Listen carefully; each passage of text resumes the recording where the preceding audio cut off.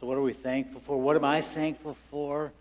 I'm thankful for the words that we sang in that last song, that Jesus Christ is my living hope. And before I can be thankful for my family, for my wife and my children and godly parents, I need to be thankful for what Jesus Christ has done for me and the hope that I have in Him.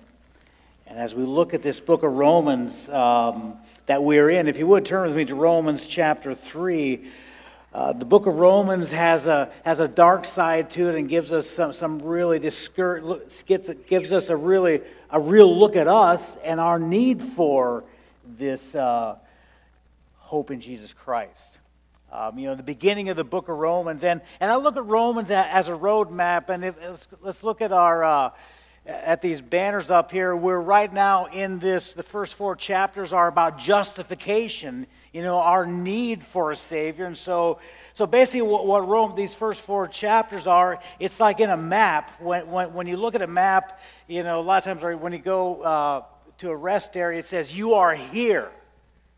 So that you know your reality and where you need to go. And so what the first 4 chapters, Paul does, he says, you are here. This is your current reality. And this is what you need.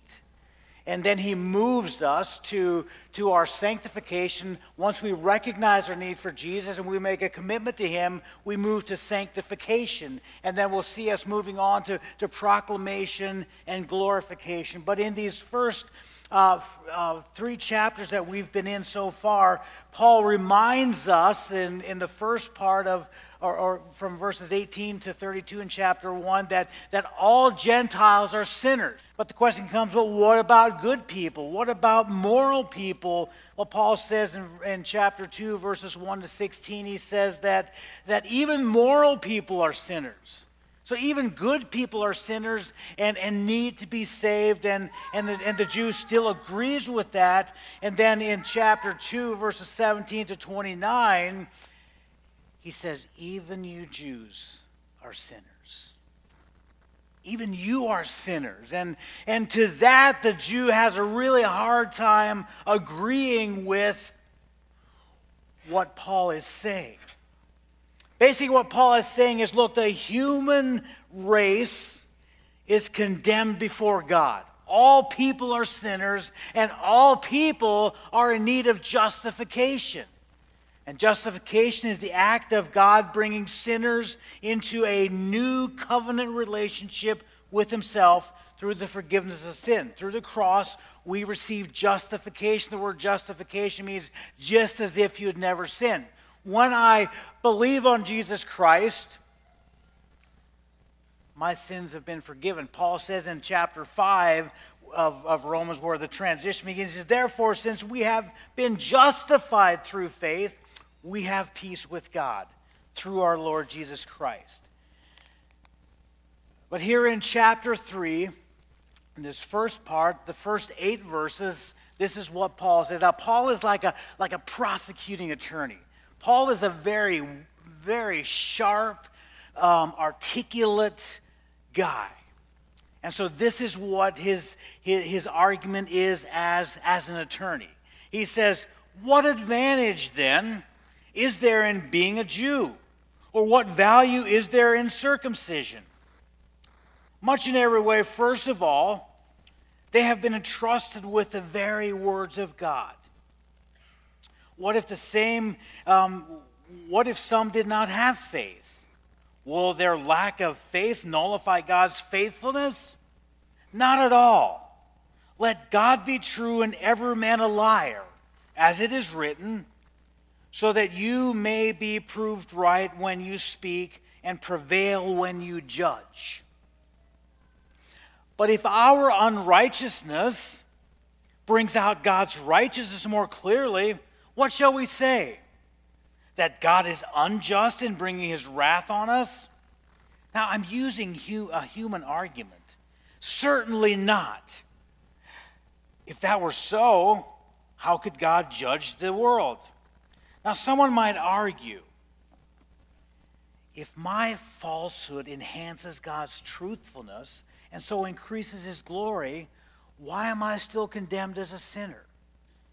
Why not say, as we are being slanderously reported as saying, and as some claim that we say, let us do evil that good may result. Their condemnation is deserved.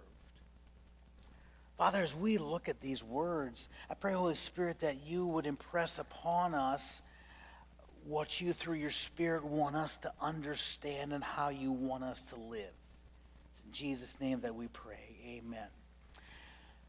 So Paul here, as the prosecuting attorney, is almost ready to rest his case. But he brings up three objections. Now, since Paul often debated with Jews in the synagogues and probably, or there's a good chance that a lot of these objections that he's bringing up are real objections that he's heard in the past. Maybe.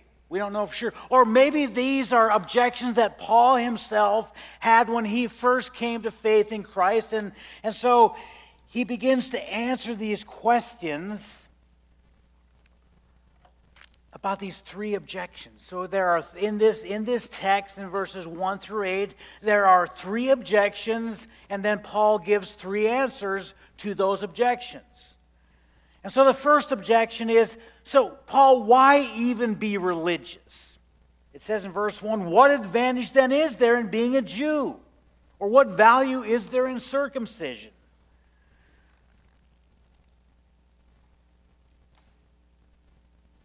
And this is sort of how this argument goes. Paul, if we're sinners like the Gentiles, why bother being Jewish? Paul, why keep the law? But Paul, why follow the 10 Commandments? Why offer sacrifices? Paul, why don't we just give up? Paul, this is where your argument that you're making leads us.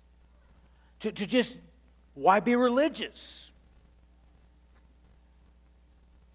See, the Jews were arguing that they have special favor with God, and their special favor means that they have special privileges.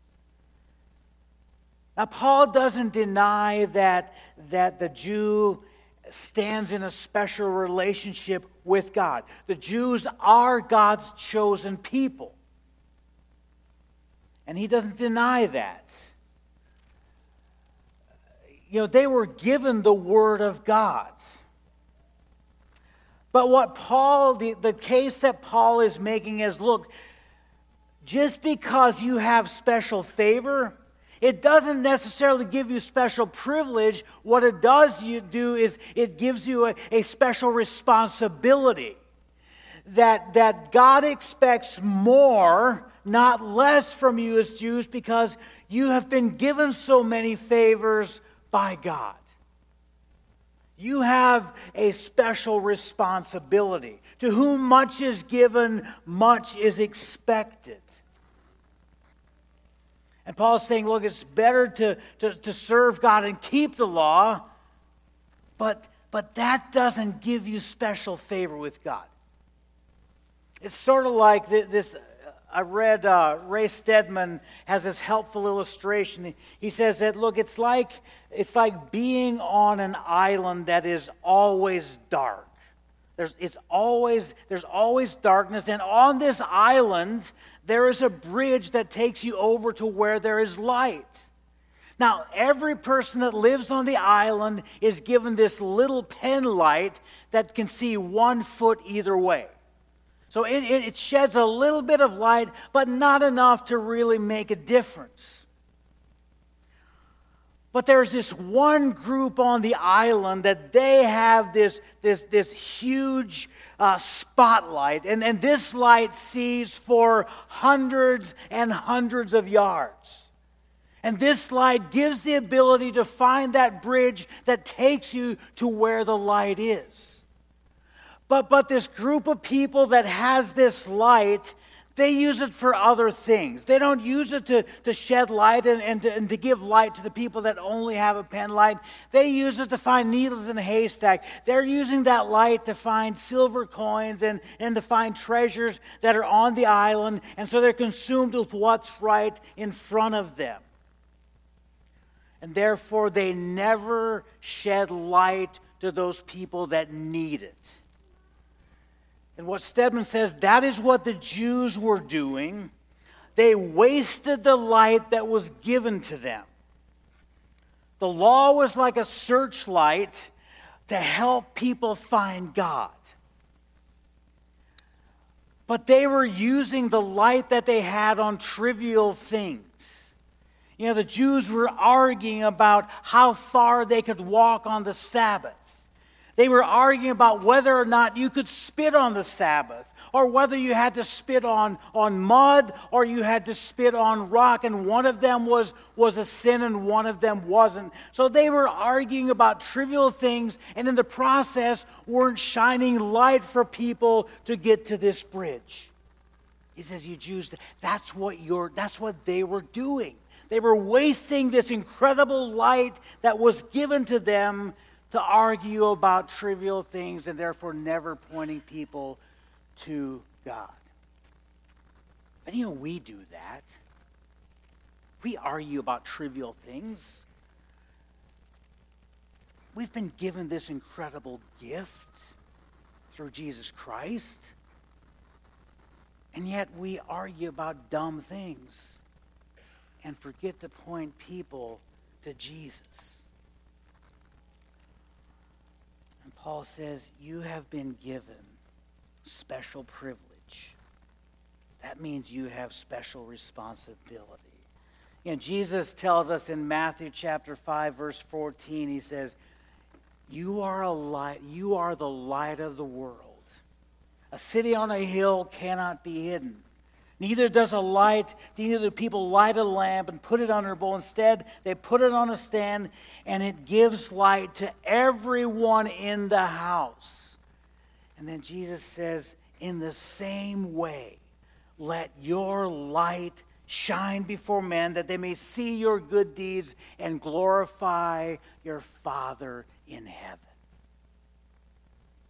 You see, that was the Jewish responsibility in the Old Testament, to be a light on a hill, to shine light so that God could be glorified. And that is our responsibility as followers of Christ. But too often we get consumed with other things and we let our light be hidden. He says, no, let it shine. We have special responsibility with this special privilege that we've been given. Second argument that Paul makes is so why not just give up, since God has given up on us? It says in verse 3, so what if some don't have faith? Will their lack of faith nullify God's faithfulness? And this argument goes something like this. So Paul, suppose for a moment we grant your argument that Jews are sinners. And if it's true, then we might as well forget about the promises of the God of Israel, right? I mean, he made a deal with us.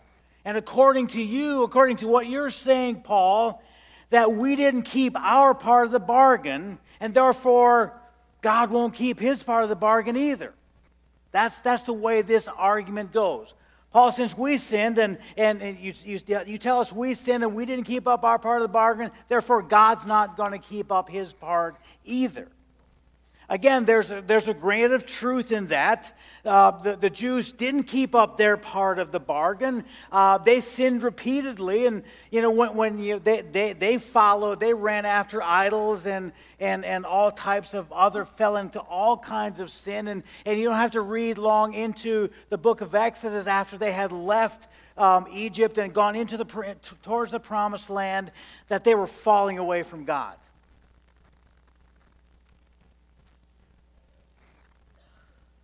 Now, if God's promises are conditional, then the Jew has an argument.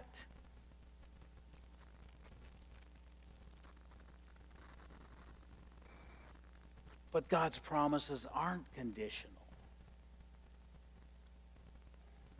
You see, God doesn't give up on sinful people. God didn't give up and wasn't give up and never will give up on the Jewish people. And as Paul makes his argument, he says, will God give up on us? And he says in verse 4, he says, absolutely not. Let God be true and every man a liar, as it is written. So Paul's saying, never under any circumstances will God give up on you.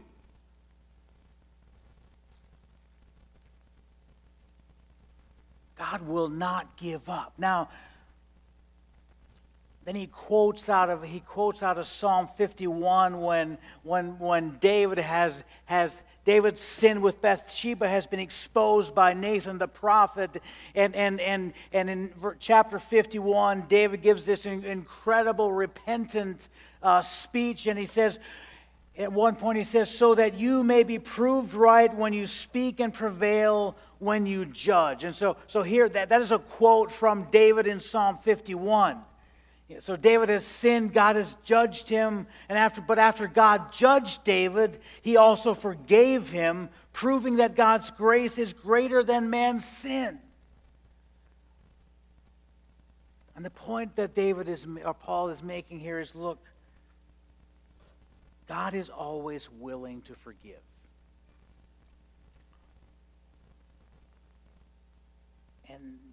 And not all of the sins that the Jewish people committed would make God break his promise.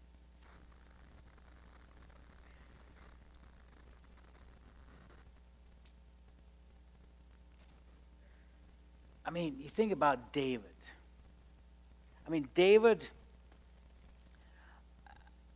You couldn't be much worse than David was, right? David was this king, and he sees Bathsheba out bathing, and he commits adultery with her. And then not only does he commit adultery with her, he finds out that Bathsheba is pregnant because of this adultery. And so when her husband comes back, which is one of David's best men, David has him killed. And so he commits adultery, he commits murder, he is just one of the worst guys you could ever think of. And yet God forgives him for those sins. So the point here that I think Paul is making is we can't give up on God because God doesn't give up on us. And you may be sitting here this morning thinking, but you don't understand. You don't understand how much I have sinned. You don't understand the extent of my sin. You don't understand how messed up my mind is. I probably don't. But here's what I do know. Doesn't matter how much we have sinned. It doesn't matter what we've done. God never, never, never gives up on us.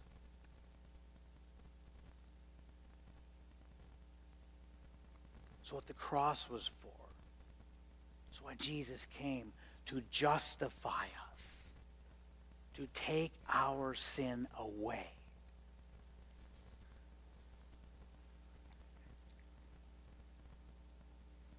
So objection number 2, Paul says, has no value.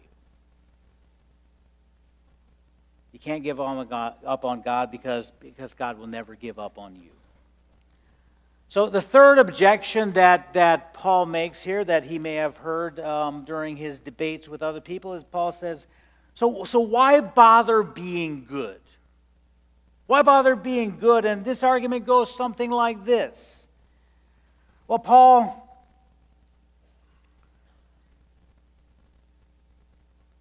you've played right into our hands. He says, you just got through saying that David's sin gave God a chance to demonstrate both his justice and his grace. So if David hadn't sinned, follow me here, if David hadn't sinned, then God would have never had a chance to judge him or forgive him. So in a sense, Paul, David is helping God out by sinning. And if that's the case, whenever I sin, I'm really helping God out.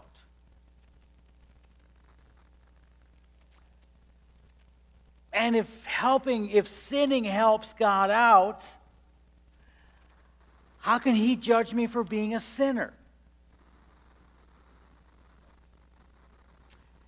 If our sin gives God a chance to demonstrate his faithfulness in judgment and his grace, why not sin so that God can forgive me?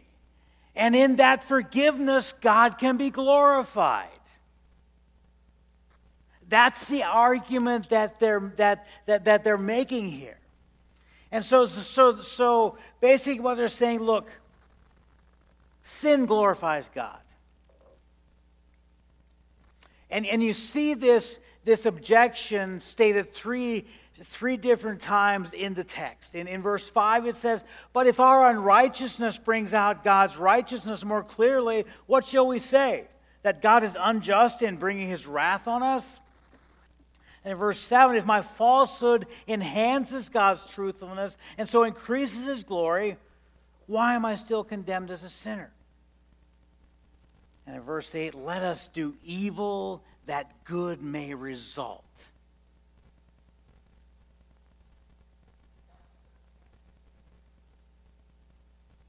So the question is, when I sin, am I doing God a favor? If being bad makes God look good, then I'll be really bad so that God can look really good.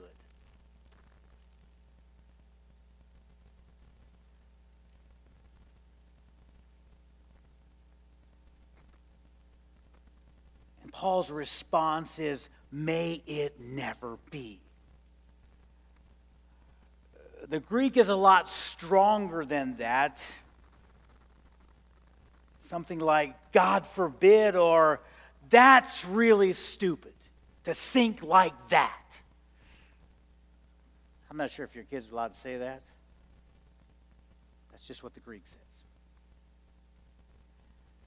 Paul says, that is ridiculous for you to think that's by you sinning that it would make God look better.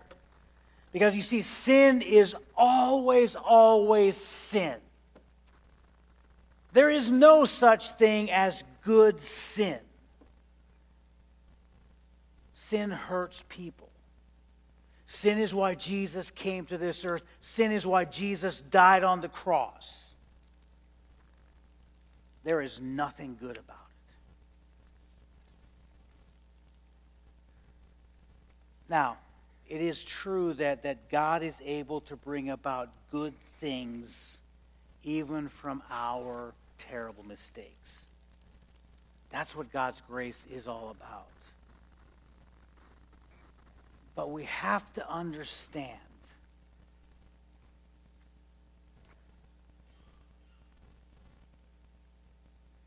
that just because God can bring good things out of our bad choices doesn't justify sin. Sin is never, ever justified. Sin always hurts.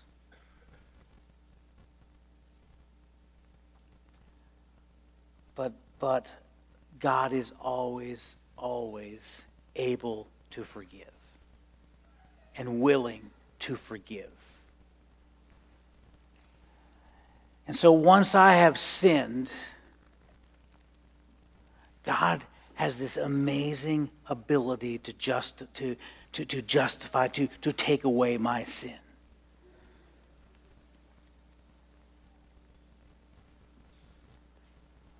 And when I'm willing to confess that sin,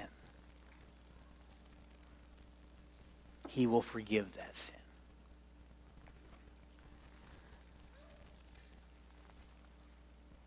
So here, these three objections. So why be religious? Paul says,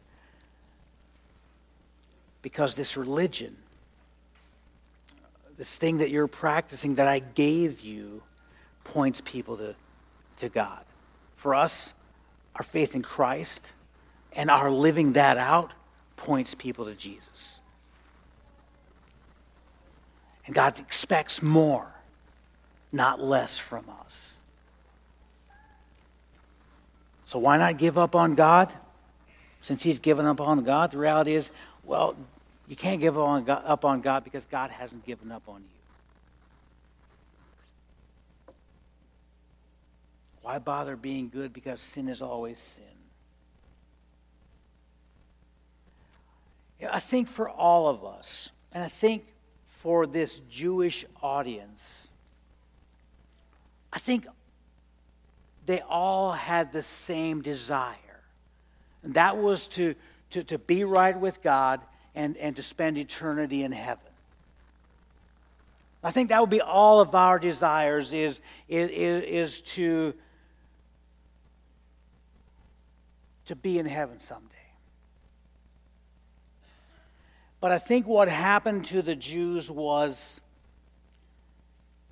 their roadmap, they got lost on this map. They were going the wrong way. They were looking for the wrong things, and it took them in a wrong direction, and it didn't matter how hard or how fast they went. They were going this way, and this is where God wanted them to go.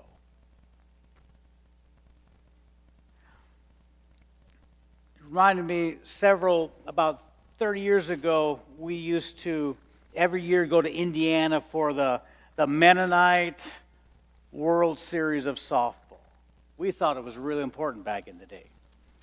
But I remember one year on the way home from that tournament, coming out of Fort Wayne, there was a little bit of a tricky exchange, and it was back when Route 30 was just 2-lane.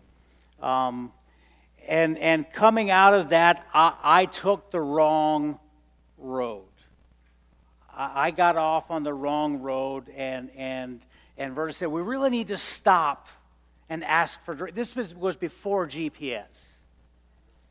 Now, 30 was paved by this time, but this was before GPS. And so I'm driving, and Verta says, we should really stop and ask for directions. And my response was, well, no, I think this takes us right beside... We're just running parallel with Route 30, and at some point, we're going to run back into it. Just trust me on this. And we keep driving. And I keep driving faster, and she keeps saying, we should really stop and ask for directions. And my male instinct says, why ask for directions? Now, my family would tell you that the GPS in my head is not very reliable. So we're driving along, and about a half hour into this, we're driving, and all of a sudden I see a popcorn farm. Now, it doesn't mean anything to you, but a couple of years earlier, I had seen that popcorn farm, and I wasn't on my way home, and immediately I realized that I was lost.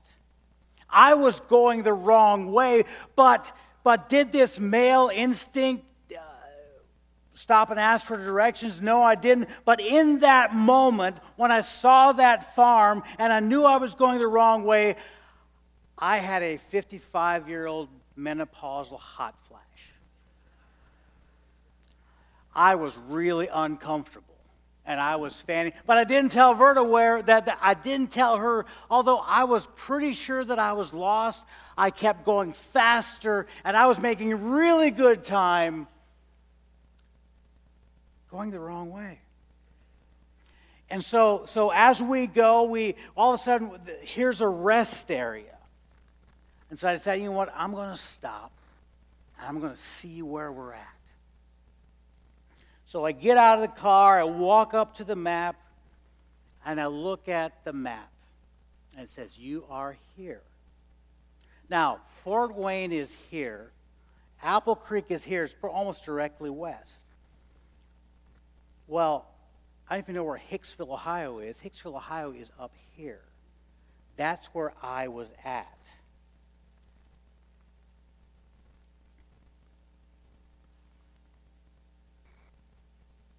I was going the wrong way. I was lost. Even when I recognized that I was probably going the wrong way, my pride kept me from stopping and correcting my course and going the right way. And it wasn't until I looked at this road map and figured out where I was that I could correct my course and head to where my final destination was.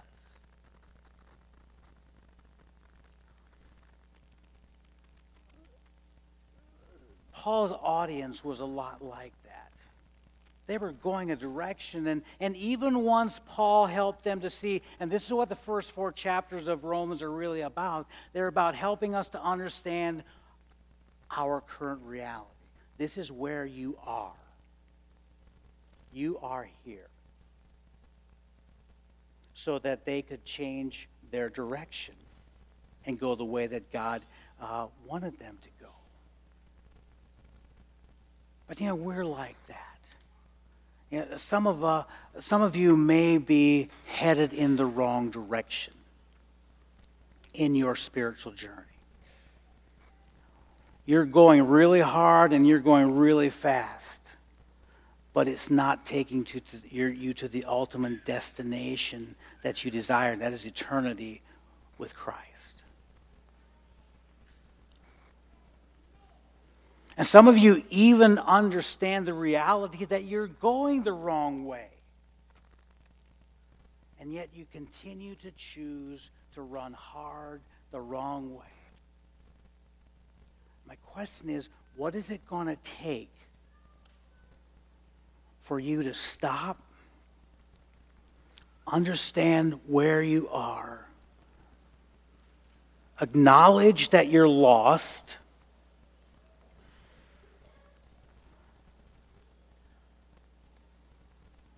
and head the right direction? Invite Jesus to come, to be your Savior, to justify you from all of your sins and cleanse you from all of your unrighteousness and point you in the right direction. Because that's really, I think when we look at this, that's what Paul is trying to accomplish when he makes these objections and when he talks to his audience here. He's saying, look, guys, you're going the wrong way. This is where you're at. This is how you can get there. The question is, are you headed the right direction? Do you know where you're at? And are you willing to make the corrections needed to go the right way? And only you know that.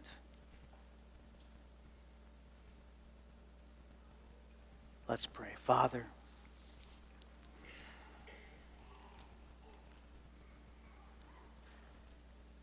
thank you for your word that helps us to understand where we are.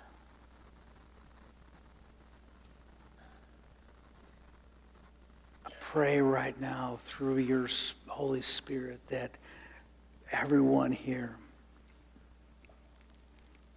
would be able to see in their minds, through the power of your Spirit, their roadmap.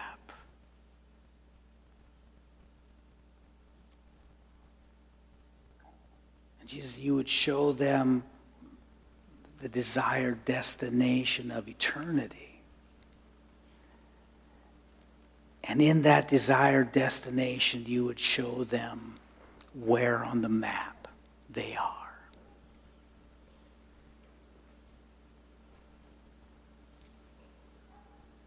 And Lord, what course corrections that possibly need to be made, so they can run to you and toward you.